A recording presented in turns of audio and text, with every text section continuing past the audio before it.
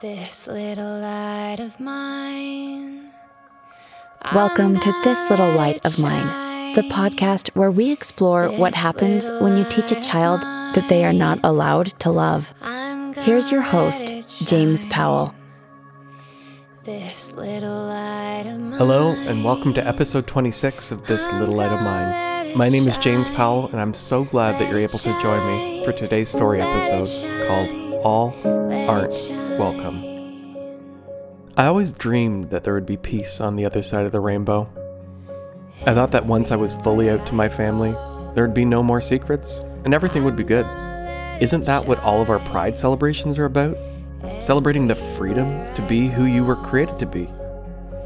I'd always been so fixated and terrified on coming out to my family that I never really looked beyond that point. The years that followed were some of the loneliest of my life. But I didn't realize that I was lonely until recently. Coming out of the closet with my family simply meant that I was no longer hiding one aspect of my life. People talk about having a huge weight lifted off of their shoulders after coming out. For me, my anxiety and depression increased. But again, I didn't realize or understand that until recently. My big secret was out, but my shame, that continued to grow and multiply. And now, here's today's story called All Aren't Welcome. In the years that followed coming out to my family, many of the fears, hunches, and assumptions that I had as a younger closeted Christian started to become my reality. I didn't feel like I'd come out of the closet. I felt like I'd removed a bulletproof vest.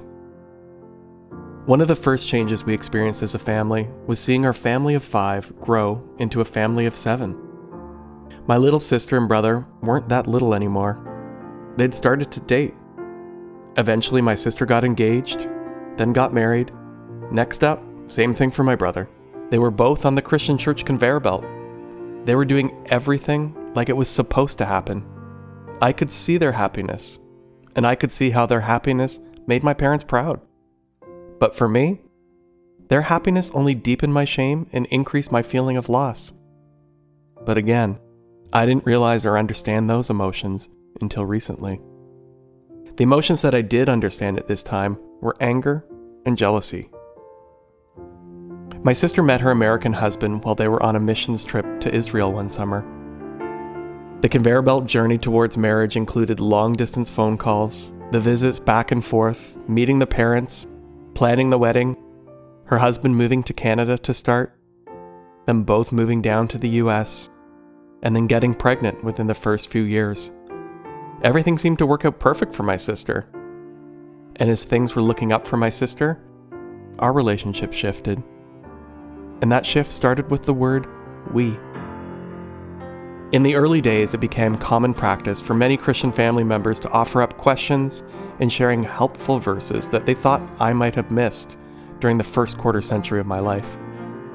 So Jim, what about Genesis and the story of Sodom and Gomorrah? And clearly Leviticus 18:22 and 20:13 show how this choice isn't right. And 1 Corinthians 6:9 and 10, you can't get more black and white than that. Let me read it to you. Do you not know that the wicked will not inherit the kingdom of God? Do not be deceived. Neither the sexually immoral, nor idolater, nor adulterers, nor male prostitutes, nor homosexual offenders, nor thieves, nor the greedy, nor drunkards, nor slanderers, nor swindlers will inherit the kingdom of God. I would get quite defensive during those calls and conversations. I'd pull out my well-worn copy of Bulletproof Faith, a spiritual guide for gay and lesbian Christians. I'd quickly scan through my highlighted notes, and I'd find a response that would prove to my sister how wrong she was. Come on, Heidi. 1 Corinthians 6:9-10 is talking about men engaged in exploitative sex with minors. Pederasty was a cultural practice in biblical days where older men would use younger boys for their sexual pleasure. The verse says nothing about loving consensual same-sex relationships.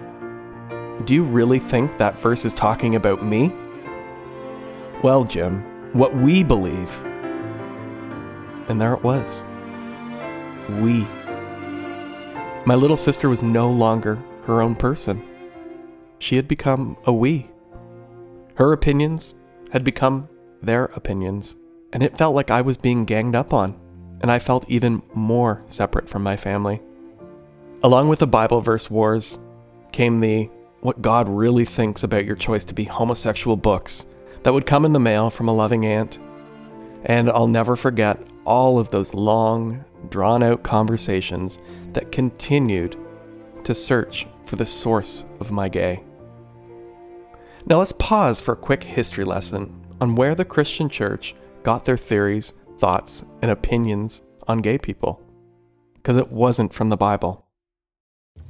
Alright now, white man number 1.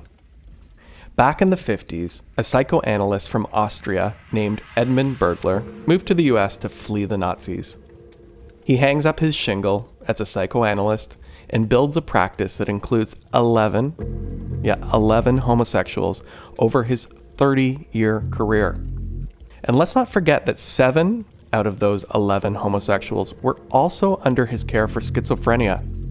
Based on these 11 homosexuals, he fudges his numbers a bit. He rounds up, and he claims that he cured 100 homosexuals and made them into healthy heterosexuals. But that's not the only damaging part. The stain that Edmund Bergler left on the world was his claim that homosexuals have a secret conspiracy to recruit innocent children. He just made that up. Now, white man number 2. Next up, we have Irving Bieber. In 1962, Dr. Bieber wrote a psychoanalytical study of male homosexuality. Sounds really scientific. Now, using information that he had gathered from 106 homosexual patients, again, we can't discount that of those 106 homosexuals that had come to him for help, 28 were schizophrenics, 31 were neurotics, and 42 had addiction issues. They weren't coming to him because they were happy and well-adjusted.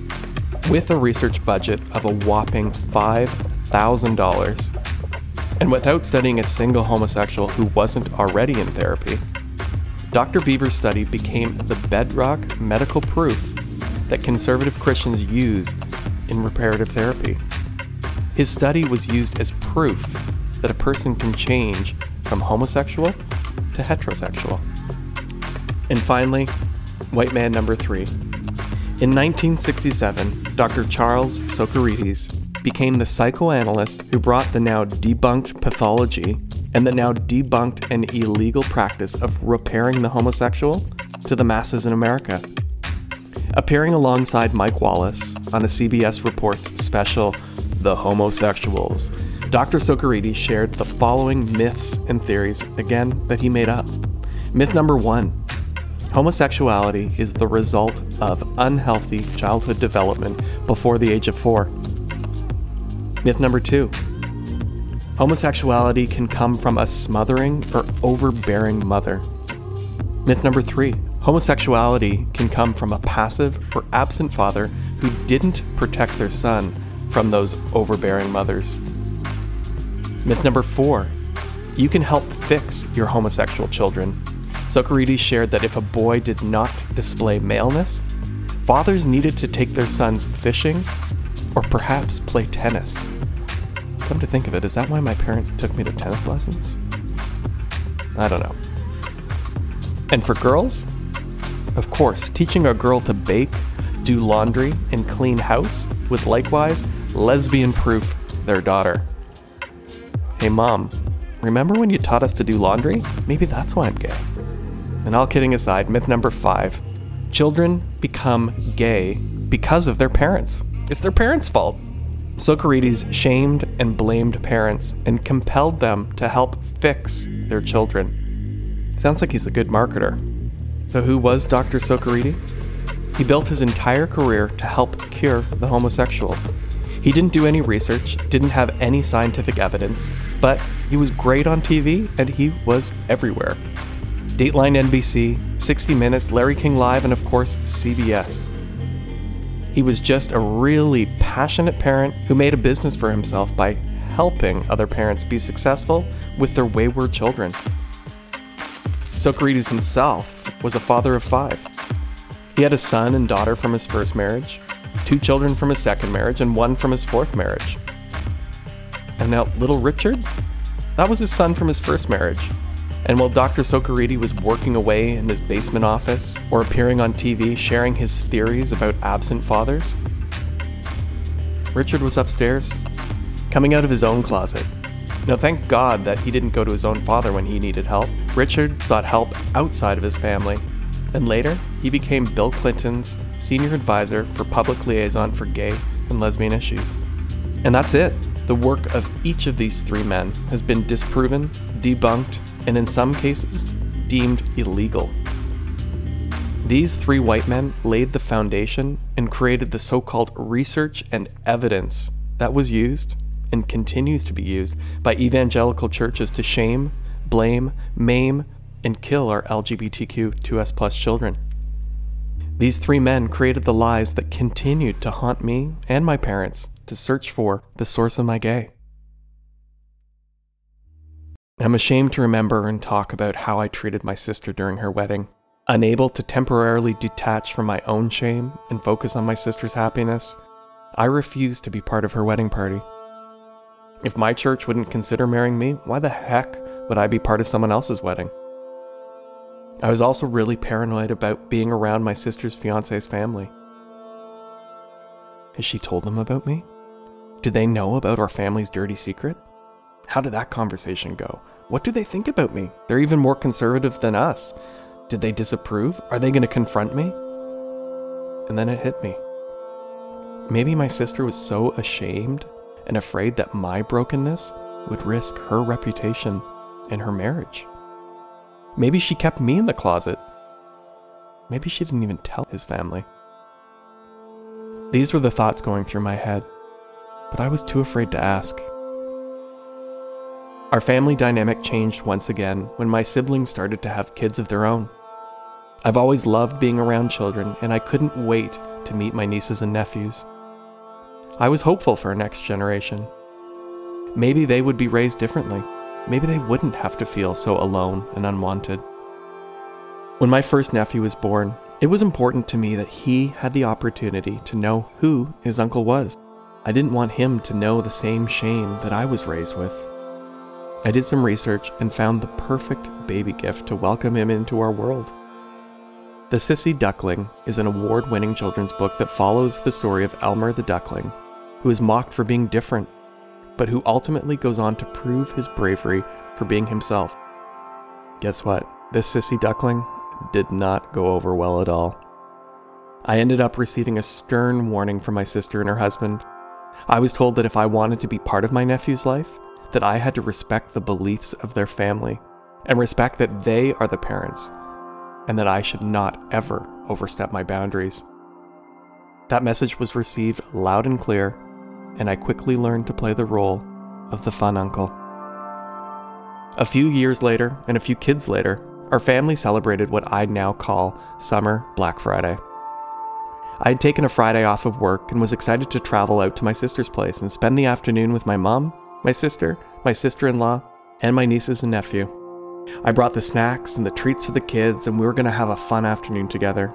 We shared a hot dog lunch, and as the kids were playing together, my sister said, "We need to talk."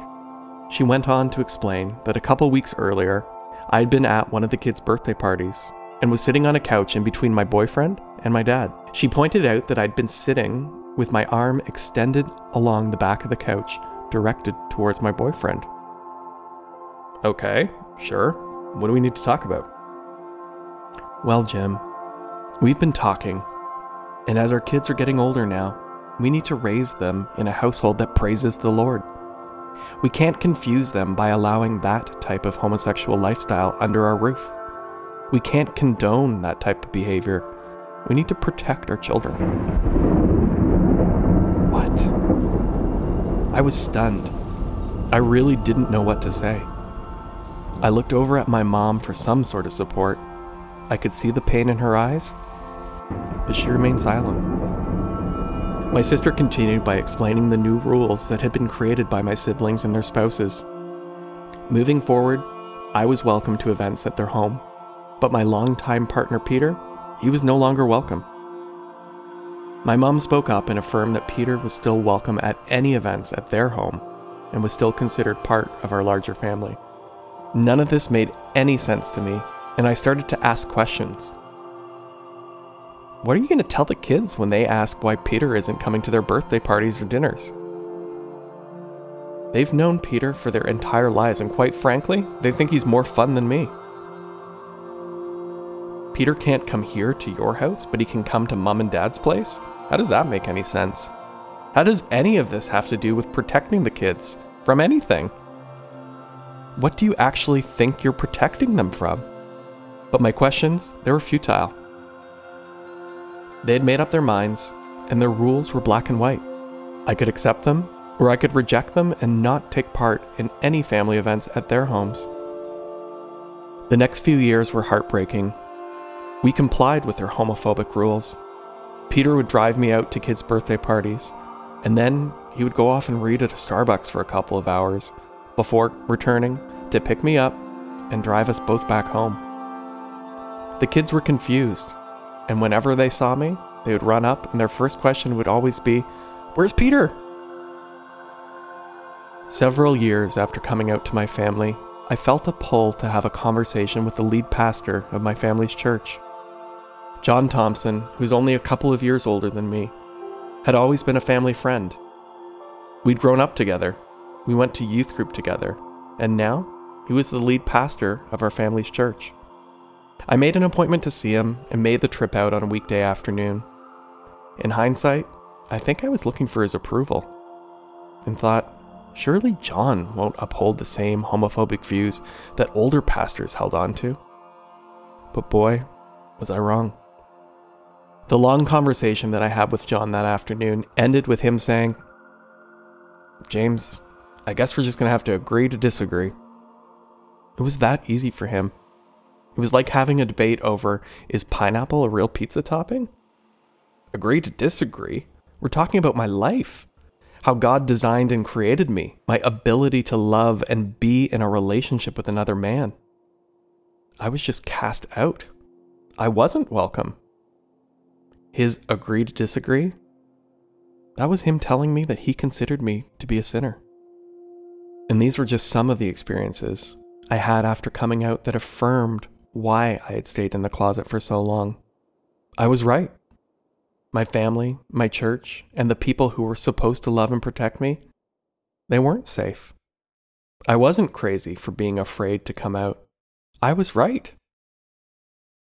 The sign on the church may have said, "All are welcome," but that didn't include me.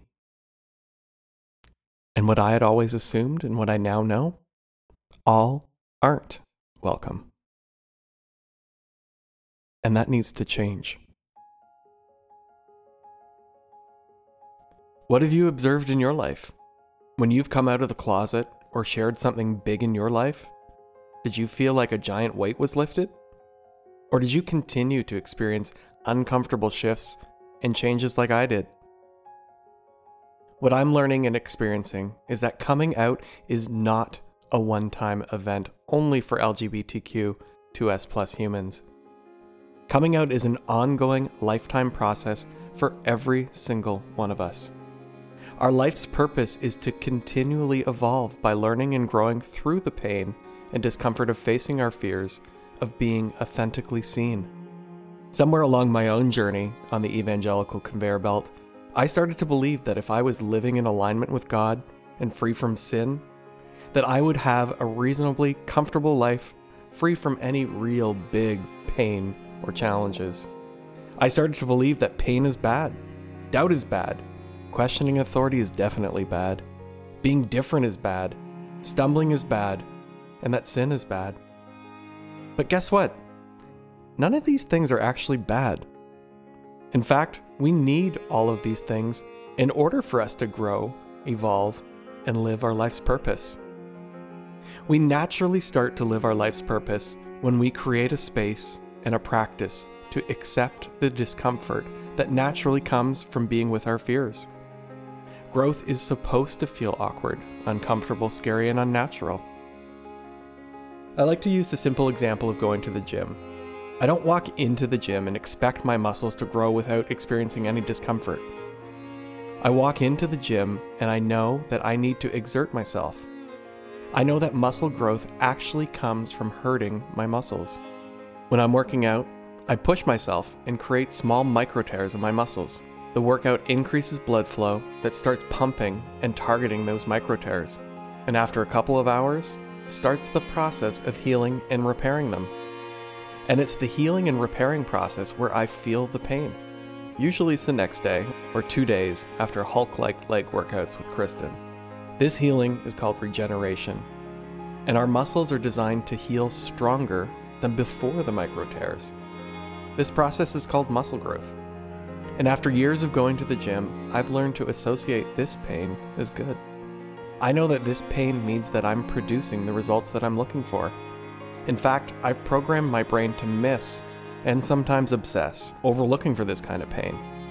Like right now, after being locked out of the gym for nearly 6 months, I miss that pain. Now I get that this type of pain is good and needed when it comes to my muscles. But I still continue to resist any type of pain when it comes to other forms of relational growth. And I'm learning that this comes from years of trauma. Trauma from being excluded, marginalized, and shamed. And my trauma is quite common. This trauma comes from our lack of inclusion in our world. We've created a mind-blowing array of man-made systems to exclude, marginalize, and oppress others.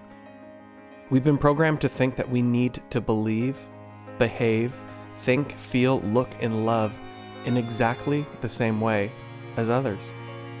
We've been programmed to have a fear-based scarcity mindset, programmed to search out and identify an enemy, and to fight to keep them out or hold them down. We've been programmed to think that by oppressing others and keeping them on the outside, that is what makes us safe. We've been programmed to feel comfortable and safe when we feel like we're part of the in crowd, or at least part of the majority. We've been programmed to believe that we're safe when we exclude. We've been programmed to believe that it's bad to be the black sheep. And the sad part is, much of this programming is correct and it works. Excluding, marginalizing, being unwelcoming, oppressing, and using a scarcity mindset is effective. But it's only effective to those at the top of the pyramid. The person, politician, CEO, and pastor, they need us to believe. They need us to believe and act based on this programming. When we follow their script, it secures their position and it keeps their power structure in place. Think about that for a minute. What might happen if we all chose to give up our scarcity mindset and our addiction to labeling things as our enemy? If we didn't have FOMO, we stopped obsessing about what we don't have, and we stopped trying to fight against an invisible enemy, our westernized civilization, it would crumble. Most people in power need you to live a fear-based life, because fear makes humans feel dependent. And comfort, that's what takes the edge off. So those holding on to power and looking to control, they're invested in keeping you comfortably miserable. That's their sweet spot. But know what keeps the people at the top of the pyramid up at night? They are afraid that we might discover our collective power and possibility of living an uncomfortable, purpose-fueled life. And we can do that right now. You can do that right now. We already have all the tools. You already have all the tools. And come to think of it, this is the message that Jesus came to share with our world. Love yourself and love your neighbor. All of them. Not just the ones that look like you, think like you, and act like you. And not just the ones that love in the same way as you. And not even just the ones that believe in the same things as you. We are called to love and welcome everyone. This is a call for radical love. The message of Jesus was one of social justice and inclusion, especially towards those on the margins. Because we are all wonderfully, beautifully, and uniquely designed.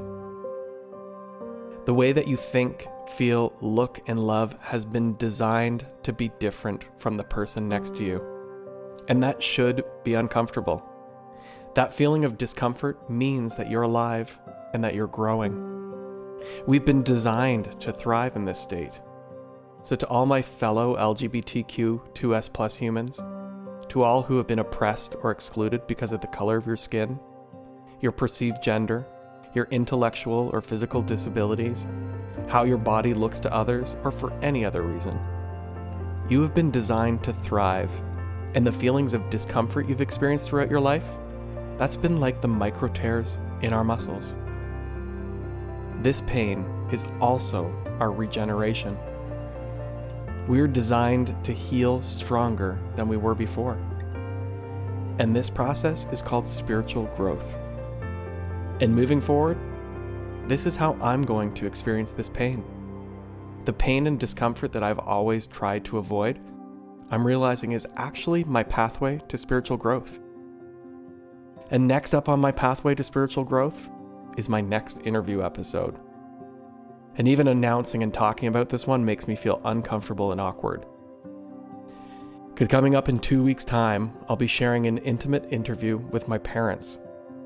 And as I get ready to close out season 1 of This Little Light of Mine, I want to invite my parents here to share their personal thoughts, feelings, and insights on our shared journey. I want to hear what they've thought. I'm going to be asking them some of the questions that, quite frankly, I've been scared to ask before. So I hope you'll join us in 2 weeks' time, and who knows, maybe you'll even invite your parents along. Because for me, it's time to start some of the deep, healing, and uncomfortable conversations that I've avoided for a lifetime. So until then, go, be safe, and get uncomfortable. Be the black sheep. That's your signal that you're growing, that you're alive, and that you're loved. Welcome to the darkness. Thanks for listening to This Little Light of Mine. To learn more about our guests today and for links from our show, visit www.thislittlelightofmine.ca. If you enjoyed this episode or feel that it could bring love and acceptance into someone else's life, please like, rate, review, and share so that we can build our community and bring more love into the world for all people. Thank you for sharing your time and listening to our stories today. And we would love to hear your story too. Visit the Get Involved section of thislittlelightofmine.ca to share your voice. We love being in community with you and look forward to sharing more with you next time. Now go and let your light shine bright because you are loved. There's a song that love began. Oh, love. Objectify the human with anger, fear, and shame. Damn them with religion and never speak their name. Comfort and illusion, numb us to the pain.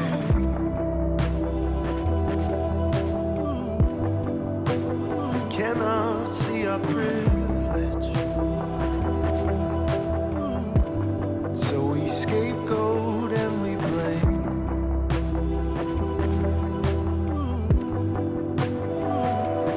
In the heart of every bell, there's a song that love began. Oh, love. Oh, love. In the heart of every bell,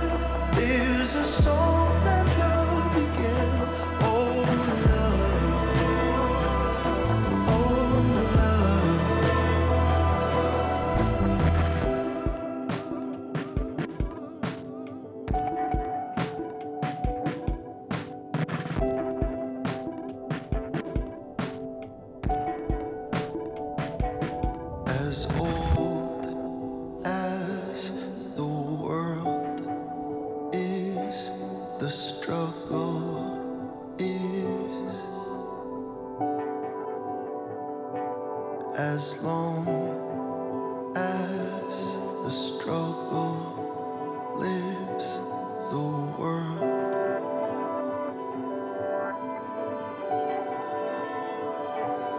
as old